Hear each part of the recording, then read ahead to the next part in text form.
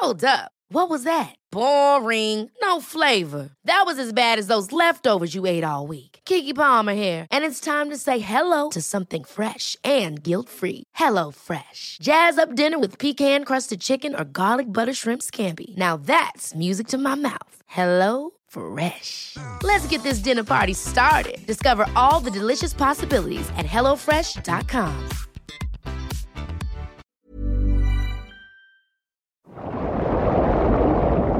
WeCast. My time.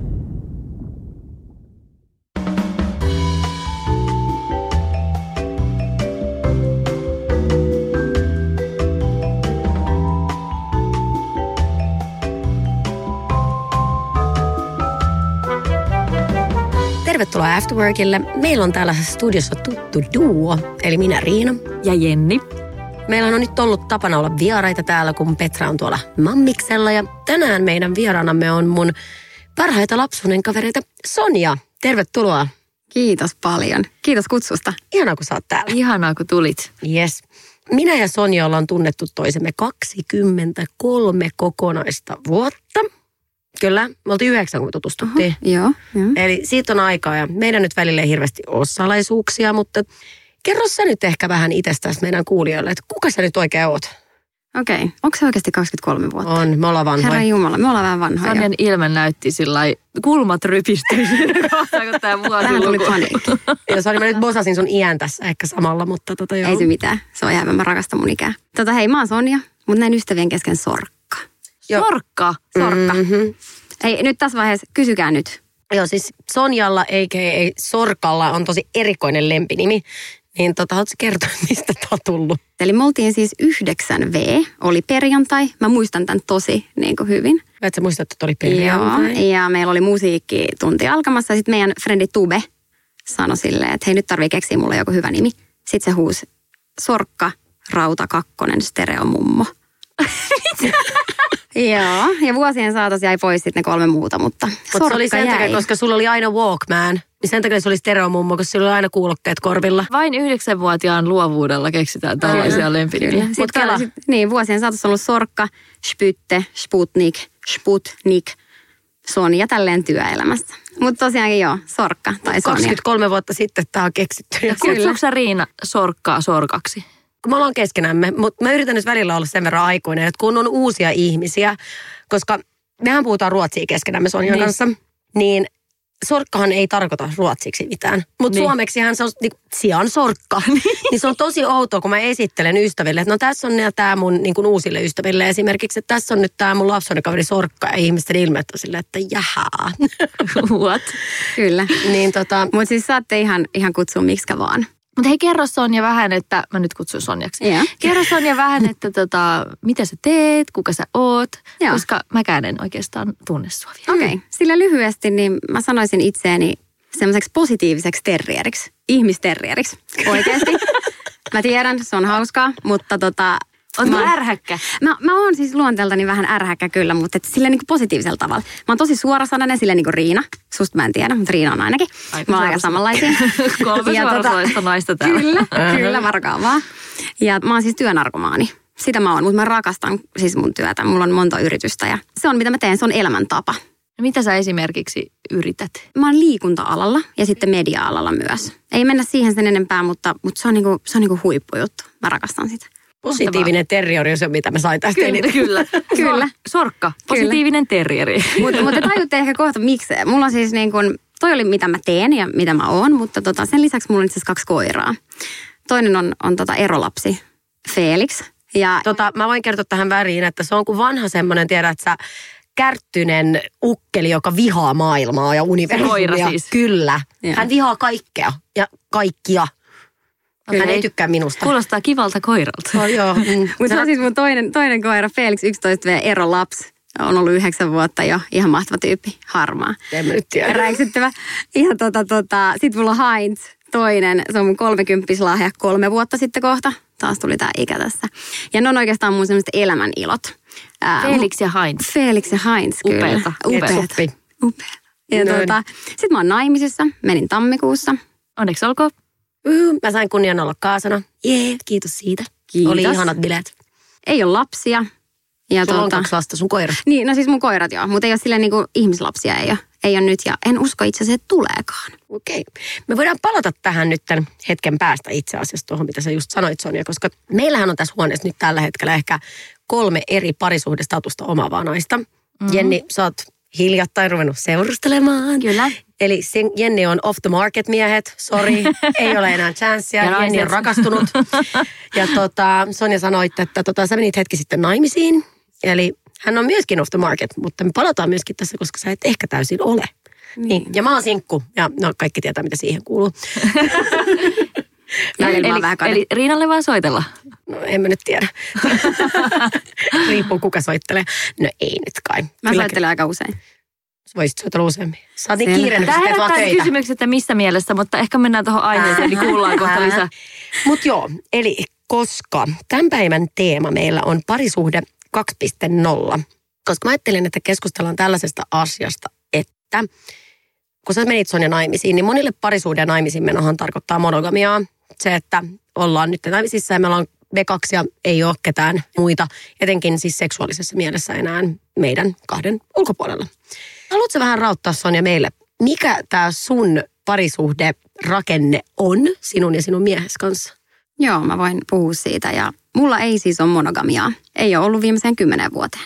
Palatakseni vielä tuohon mun koiraan Felixiin, eli hänen isänsä oli mun viimeisin monogaminen suhde. Sen jälkeen ollaan menty polygaamisesti eteenpäin. Mitä se sisältää? Saanko kysyä, että oliko tällä siirtymällä monogamiasta polygamiaan jotakin tekemistä tämän eron kanssa? No itse asiassa ei ole, vitsi se kuulostaa hauskalta, ei kauhean viralliselta. Mä en ole miettinyt tätä nyt hirveästi niin kuin ennen tätä, kun tulee näitä kysymyksiä, mutta ei oikeastaan ollut. Mä vaan ymmärsin, että hän oli ehkä henkilö, joka halusi olla vain minun kanssa. Ja mä en ollut henkilö, joka fyysisesti halusi olla vain hänen kanssaan. Aivan. Eli tarkoittaa se siis sitä, että sähän siis olet miehesi kanssa naimisissa ja te rakastatte toisianne ja ei ole mitään siis henkistä yhteyttä muihin, mutta mitä siis tämä sitten fyysinen puoli tarkoittaa? No siis ensinnäkin mä haluan sanoa tässä vaiheessa, että meidän avioliitto perustuu täysin tasa-arvoon ja rehellisyyteen. Ja se ei voi niin kuin olla tällaisessa suhteessa, jos noi 2 ei osu kohdilleen. Ja kyllä, eli ei saa olla henkisiä suhteita muiden kanssa. Eli sä et voi niin kuin mennä ja harrastaa seksiä ja sitten yhtäkkiä rakastua tai ihastua johonkin. Mutta mä uskon, että mä en ole ihmistyyppinäkään semmoinen, joka rakastuu ja ihastuu hirveän helposti kenenkään. Kesti kauan löytää nykyinen aviomies ja meillä synkkaa keskenämme ja me puhutaan samaa kieltä, mitä tulee tähän. Mua kiinnostaa kauheasti tämä, kun nyt on viime aikoina aika paljon ollut puhetta esimerkiksi tämmöisistä polyamorisista suhteista. Eli eikö polyamoria ja polygamia ole oikeastaan 2 vähän eri asiaa, koska polyamoria on sitä, että ollaan ihan niin kuin suhteessa useisiin ihmisiin ehkä ja siellä on niin kuin tämmöinen tunnesidekin näihin muihin ihmisiin. Mutta sitten sun tapauksessa puhe on kuitenkin vaan tämmöisestä fyysisestä. Eli sä niin kuin fyysisesti oot myös muidenkin ihmisten kanssa intiimisti kuin vain sun miehen kanssa, mutta sitten siitä pyritään pitämään tämmöinen tunnepuoli poissa. Kyllä, juuri näin. Ja mun tarvii sanoa, että mä en ole hirveästi tavannut toista laatua, mistä sä just puhuit. Mä en usko myöskään, että toi on mitenkään helppoa, että sä voit niin kuin olla fyysisesti ja psyykkisesti jonkun kanssa ja sitten tunnesidoksissa omaan puolisoon. Mutta meidän kohdalla se on vaan fyysistä. Ja nyt mä haluan vielä sanoa sen, että se ei ole silleen, että ollaanpa nyt kotona ja pakko lähteä jotain panee. Ei todellakaan. Että se on niin kuin, jos on vaikka reissus. Mä olin just 6 viikkoa Jenkeissä työmatkalla. Itse asiassa Riinan kanssa pari viikkoa siitä. Hurlum hei, näpävälissä, kiva. Ei ollut muita sulla? Ei ollut muita. Ei ollut tarve. Ja mä uskon, että siinä on se psykologinen juttu. Mulla on mahdollisuus siihen. Jos tulee joku vastaan, hyvä tyyppi, hyvän mies tai nainen, niin miksei? Oletteko te nimenomaan sitten avoimia näistä tämmöisistä sivujuonteista toisillenne, että jos tapaatte jotakin semmoisia kiinnostavia tyyppejä, niin minkälainen teidän keskinäinen sopimus siitä on, että pitääkö ensin kysyä toiselta tai keskusteletteko te siitä yhdessä vai saaks vaan mennä ja tehdä ja sitten jälkikäteen kertoa tai onko toisella jotain veto-oikeutta, että tohon tyyppiin ei saa koskea tai jotain tällaisia. Tuo veto-oikeus on kiinnostavaa. Ihana video. Meillä on silleen, että huonoista ja hyvistä asioista pitää pystyä puhumaan. Se on niin kuin kaiken A ja O. Ja semmoinen periaate, että jos kysyy, pitää vastata rehellisesti. Ei saa valehdella, koska sehän ei ole rehellisyyttä. Eli mä tulin kotiin Jenkeistä ja mun aviopuoliso kysyi multa, että hei, miten meni, että oliko mitään miehiä? Sitten mä olisin, että ei, mulla oli Riina. Sitten se mut Riina oli Niin. Puhutaan siitä joku toinen kerta. Mutta sä viittasit aikaisemmin, että miehiä tai naisia, eli tässä tapauksessa se voisi olla siis myös nainen. Se voisi olla myös nainen, kyllä. Hey, I'm Ryan Reynolds. Recently, I asked Mint Mobile's legal team if big wireless companies are allowed to raise prices due to inflation. They said yes. And then when I asked if raising prices technically violates those onerous 2-year contracts, they said, "What the f*** are you talking about, you insane Hollywood ass?" So to recap, we're cutting the price of Mint Unlimited from $30 a month to just $15 a month. Give it a try at mintmobile.com/switch. $45 up front for 3 months plus taxes and fees. Promo rate for new customers for limited time. Unlimited more than 40 gigabytes per month. Slows full terms at mintmobile.com. Hey, it's Ryan Reynolds, and I'm here with Keith, co-star of my upcoming film, If, only in theaters May 17th. Do you want to tell people the big news? All right, I'll do it. Sign up now and you'll get unlimited for $15 a month and 6 months of Paramount Plus Essential Plan on us. mintmobile.com/switch. Upfront payment of $45 equivalent to $15 per month. Unlimited over 40 gigabytes per month. Face lower speeds. Videos at 480p. Active Mint customers by 531.24 get 6 months of Paramount Plus Essential Plan. Auto renews after 6 months. Offer ends May 31st, 2024. Separate Paramount Plus registration required. Terms and conditions apply if rated PG. Mutta onko teillä siis jotain tämmöistä, että niin kun saa esimerkiksi kieltää toisaalta jonkun tyypin tai jotakin tämmöistä? Että ei oikeastaan. Siis se, mistä mulla on puhuttu, on, että mielellään ei niinku hirveästi kavereita. Koska se Siis se raja siinä voi mennä vähän häilyväksi. Ja sitten kun kaikki ei osaa miettiä sitä niin kuin me, että se on vaan platonista, vaan seksiä. Jollain oikeasti voi tulla tunnetila siihen väliin. Mutta saanko mä kysyä sitten tästä, että onko sitten tapahtunut näin, että jompikumpi on sitten ollut jonkun toisen kanssa ja sitten tälle henkilölle on kehittynyt tunteita? Siis sille kolmannelle osapuolelle? Niin. Ei ainakaan mun tietääkseni ja ei nykyisessä avioliitossani tai näin. Että mullahan on ollut myös muita miehiä tässä välissä ennen mun nykyistä ja se oli melkoista meininkiä viimeiset 10 vuotta. Siellä on saattanut niin mä tarkoitan nyt. Nyt ei ollut, ei.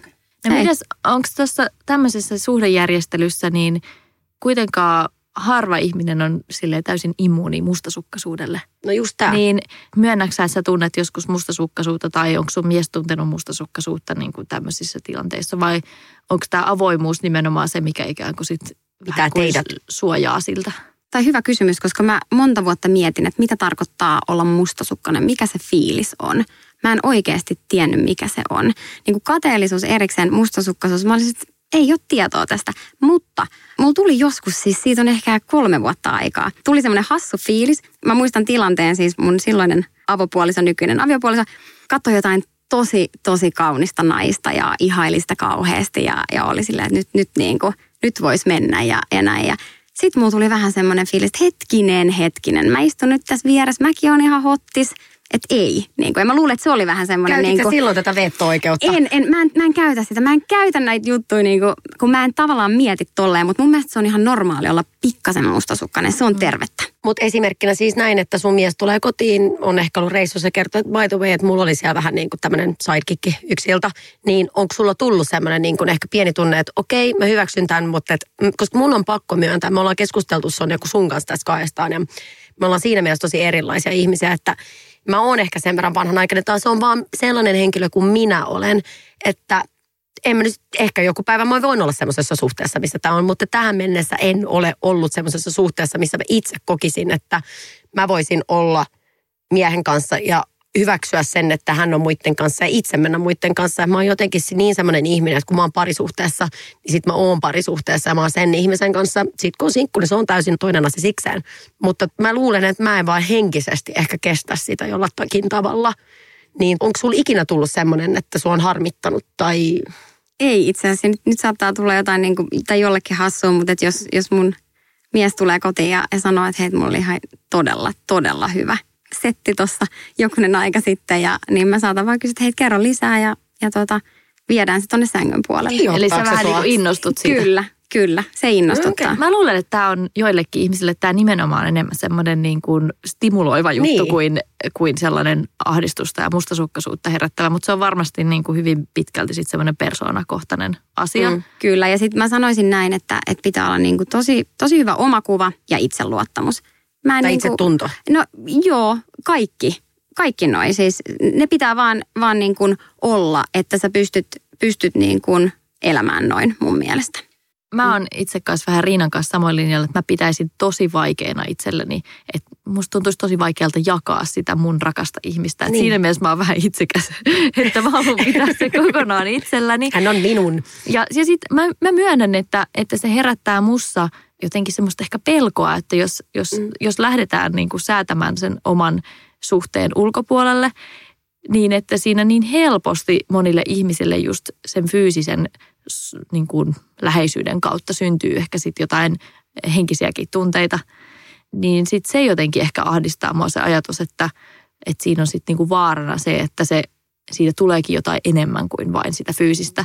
Et ehkä mä oon itse myös semmoinen ihminen, että mä saatan, tai en mä ehkä enää ole, aikaisemmin mä oon varsinkin ollut silleen, että mä ihastun aika herkästi, niin sitten mä oon ajatellut, että se jopa niin kuin lietsoo sitä semmoista tunnetta, sitä ihastuksen tunnetta, jos sitä vie pidemmällä. Mutta sitten mä oon toisaalta huomannut, että silloin kun mulla on ollut jotain ihastuksia, vaikka suhteessa ollessa, niin koska sekin on normaalia, että niitä niin tulee. Niin silloin ehkä mulla on myös ollut sellainen hyvin selkeä raja, että sitten jos on tullut sellainen tilanne, missä olisi ikään kuin ollut mahdollisuus viedä se tilanne jotenkin pidemmälle, niin mulla on tullut tosi voimakkaasti semmoinen ei, ja mulla on saattanut jopa tulla niin kuin semmoinen vähän inhotus ja semmoinen oikein tosi voimakas vastareaktio, että sen jälkeen se ihastuskin on oikeastaan lässähtänyt, kun se on mennyt siihen, että ollaan oltu siinä rajoilla, että nyt meneekö tämä liian pitkälle. Mutta toi on itse asiassa tosi jännä, kun sä sanoit, Jenni, että noista ihastuksista, koska kyllä mä myönnän sen, että kun mä oon ollut 2 eri pitkässä parisuhteessa, niin kumpienkin parisuhteen aikana niin on ollut joku henkilö, johon mä oon ehkä vähän ihastunut, ja mä oon huomannut, että se ihastus tai se vetovoima on ollut kyllä ihan molemmin puolista. Ja tässä sitä edellisessä parisuhteessa, niin sitten kun erosin, niin päädyin parisuhteessa itse asiassa tämän ihastuksen kanssa. Mitenköhän käy seuraavaksi?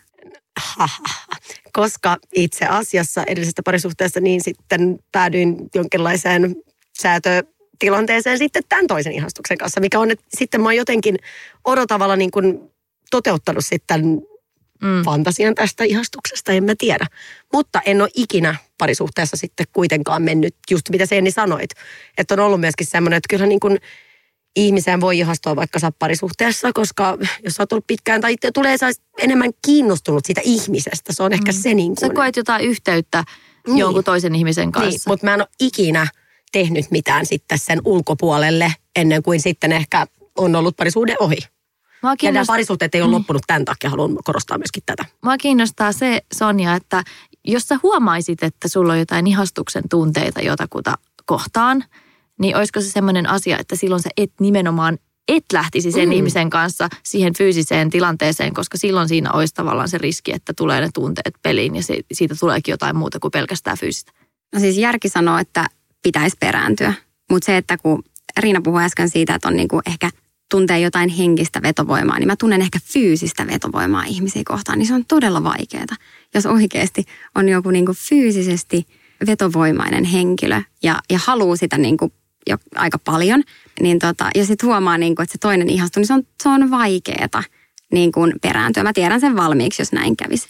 Okei, ei saa koskaan sanoa, että ei koskaan, mutta mä en usko, että mun kohdalle tulisi ihan hevin helposti tuommoinen tilanne. Okei, mutta saanko mä kysyä siis sitä, että kun sä puhut tästä, että mitä sä tunnet vetoa ihmiseen, niin onko sulla se yleensä enemmän vaan ihan putsisti semmoinen fyysinen, vai koska mulla yleensä se fyysinen tulee sen psyykkisen kautta tai henkisen kautta, että mä tunnen jonkinlaista jotain yhteyttä siihen henkilöön ja sitten tulee se, että mä tietyllä tavalla haluan sinua. Kyllä se on myöskin se fyysinen ensiksi, mutta se vahvistaa sitä. Mulla nämä 2 menee kuitenkin tietyllä tavalla käsi kädessä ja sen takia mä en ehkä pystyisi tähän parisuhteen muotoon, mitä sä pystyt. Ei, toihan on ihan yleistä ja suurimmalla osalla on just toi, että jos puhutaan vaikka seksistä, niin moni tarvitsee hyvään seksiin sen, että on se pää mukana siinä. No mulla ei niinku hirveästi ole mä oon aika eläimellinen. Oikeasti niin kuin mun tarvii sanoa, että mä niin kuin se on fyysistä ja se on ihanaa. Siis olit positiivinen terrieri. Kyllä. Siis olet se terrieri myös sängystä. No, lähdetkö kokeilemaan? Eli täytyisi olla nyt vähän ehdotus. Tämä on ihan mielenkiintoista, koska itsehän olen hyvin avoin tällaiselle, mutta nyt koska olen parisuhteessa, niin kieltäydyn. Nyt on jo niin kuin tämä ikkunaan. Voi että. Ihan loistavaa. Päästiin nyt vähän. Mä luin hiljattain ton Emilia Vuorisalmen kirjan Sekaisin lovesta. Ja siinä oli kiinnostava kappale parisuhteista ja miten nykyinen NS-yhteiskunnan hyväksymä parisuhdemuoto ei ehkä sovellu nykypäivään. Koska silloin naimisiinhan tämä, mikä avioliiton instituutio, hän periaatteessa tulee siitä ajasta, kun se oli myöskin ihan käytännön asia. Että mentiin naimisiin, koska nainen piti kodista huolta ja mies oli töissä ja nainen kasvatti lapset ja lapsia hankittiin, koska ne myöskin pitää huolta vanhemmista sitten vanheten ja niin poispäin.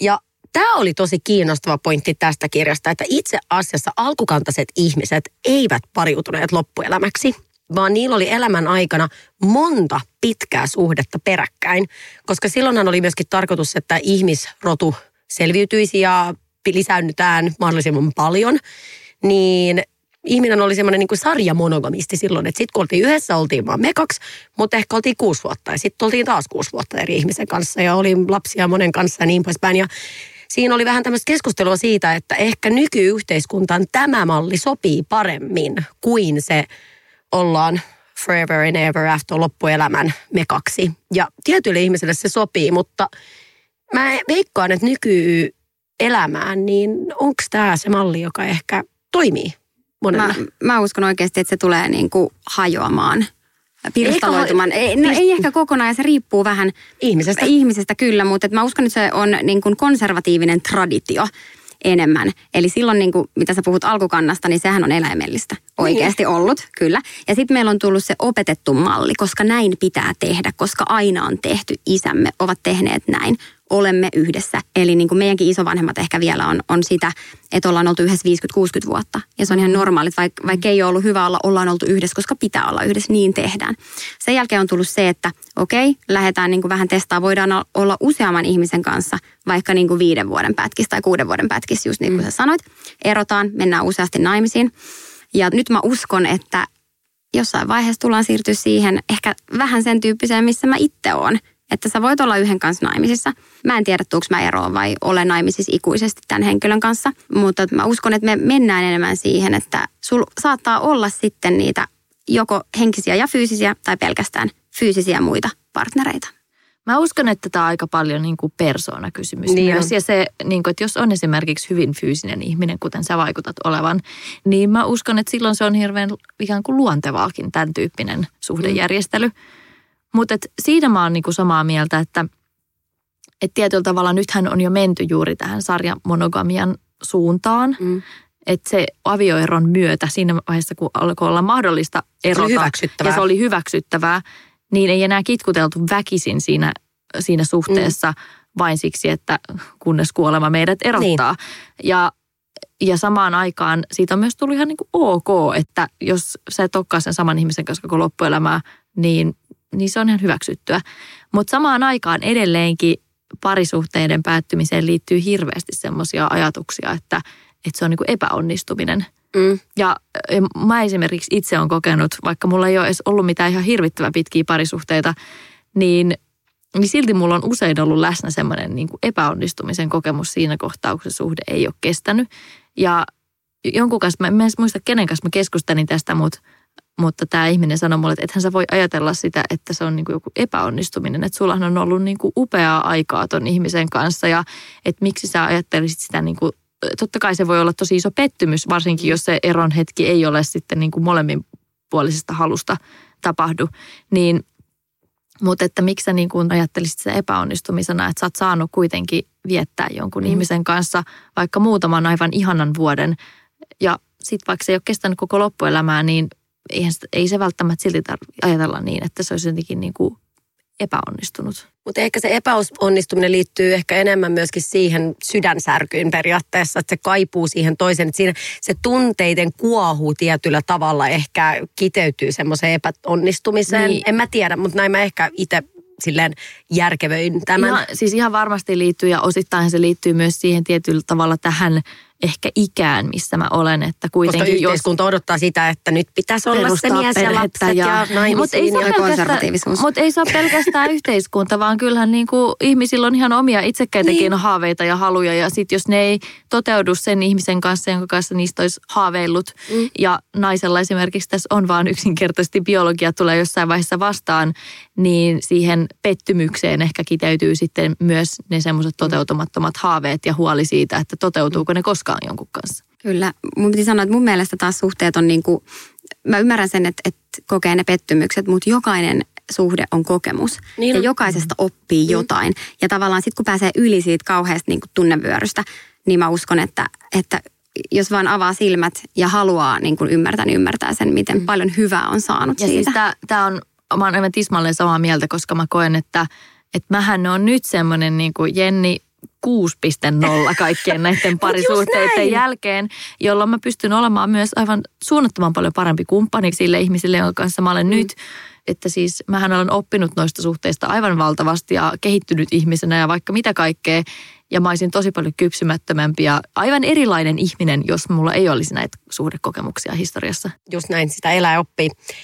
Mutta mitä mieltä olette sitten tästä, koska tästäkin on ollut aika paljon keskustelua, että miten some ja nykyteknologia vaikuttaa parisuhteisiin. Eli koska on some, joka ehkä avaa tämmöisen kanavan tosi paljon ihmisiin ja erilaisen kommunikaatiokanavan myöskin, niin siitähän on puhuttu myöskin se, että pettäminen ehkä tietyllä tavalla yleistyy, koska sitä kautta pääset vähän katselemaan, tirkistelemään toiseen maailmaan, mihin et ennen ehkä päässyt.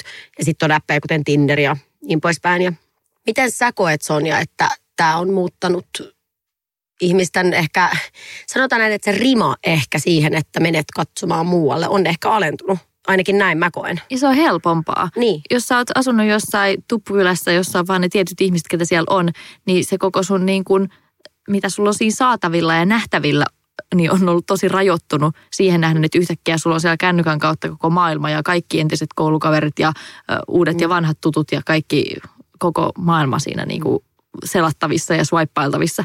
Niin just, mutta mä luulen myöskin, että se tietyllä tavalla myöskin vähän vääristää sitä kuvaa, koska se antaa semmoisen kuvan, että oi vitsi, että niin kuin the world is my oyster ja ruohikko on vihreämpää aina toisella puolella ja niin poispäin, mutta onko se?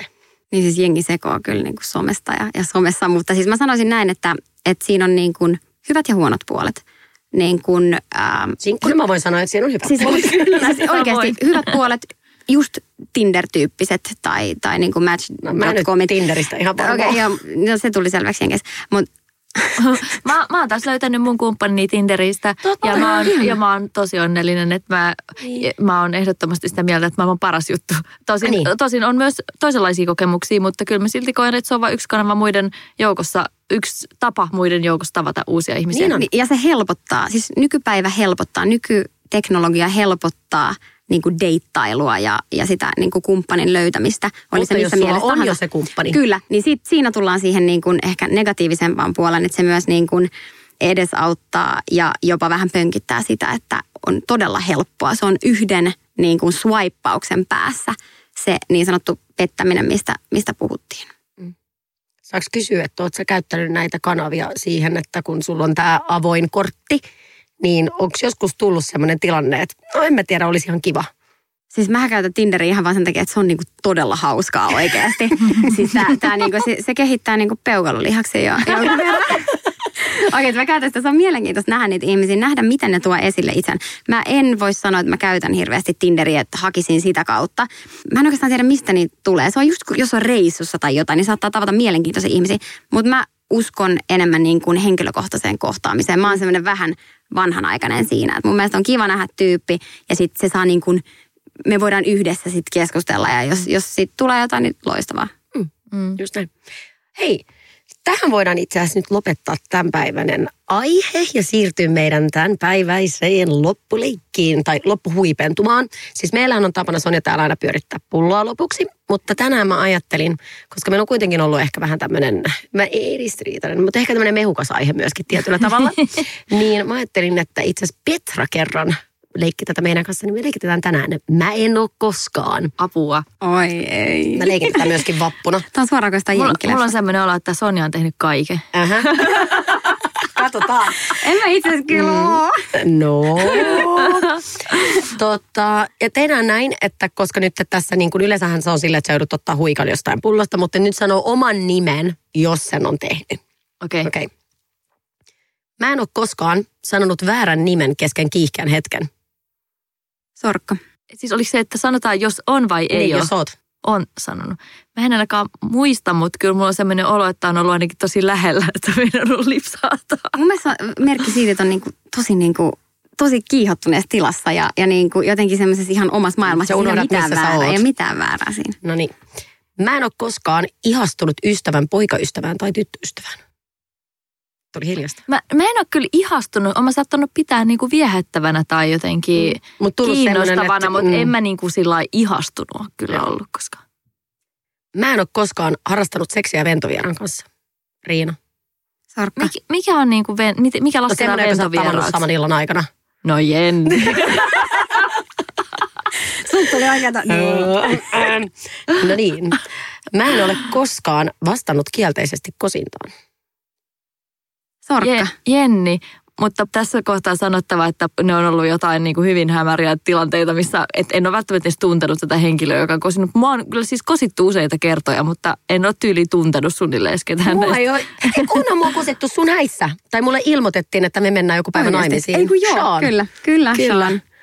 Hän vielä seuraavana päivänä muistutti mua tästä, että muistatko, mä oon siis kosittu muun muassa junassa kerran ja joku siis täysin random isäni ikäinen mies polvistui oikein siihen eteen. Mistä tämmöisiä junia löytyy? VR:ltä. Mua ei ole kosittu, mulla on vaan ilmoitettu, että naimisiin mennään. No niin. En ole koskaan harrastanut kiihkeää hetkeä taivasalla. Riina. Sorkka. Jenni. Mun piti miettiä hetki. Mulla jotenkin nyt tää, että onko se joo vai ei, tämä oman nimen sanominen tuottaa vaikeuksia. Olen mä voin kaikille suositella Thaimaa tai Indonesia, lämmin ilta, taivasalla, niin kuin tähdet. Se on kiva. No niin. Mä en kerro mistä mä teen. Jätetään tämä tähän. Hei, kiitos rehellisyydestä. Ja ensi viikolla, niin Sonja, sä oot taas meidän vieraana, mutta Jenni, sulla on meille teema. Mistä me keskustellaan? Ensi viikolla keskustellaan suomalaisista sananlaskuista. No niin. Mielenkiintoista. Eli mennään niin kuin perse edellä puuhun päin. Vähän erilaista. Loistavaa. Hei, kiitos teille ja jatketaan nyt Afterworkin parissa ja ensi viikkoon. Moikka. Moi moi.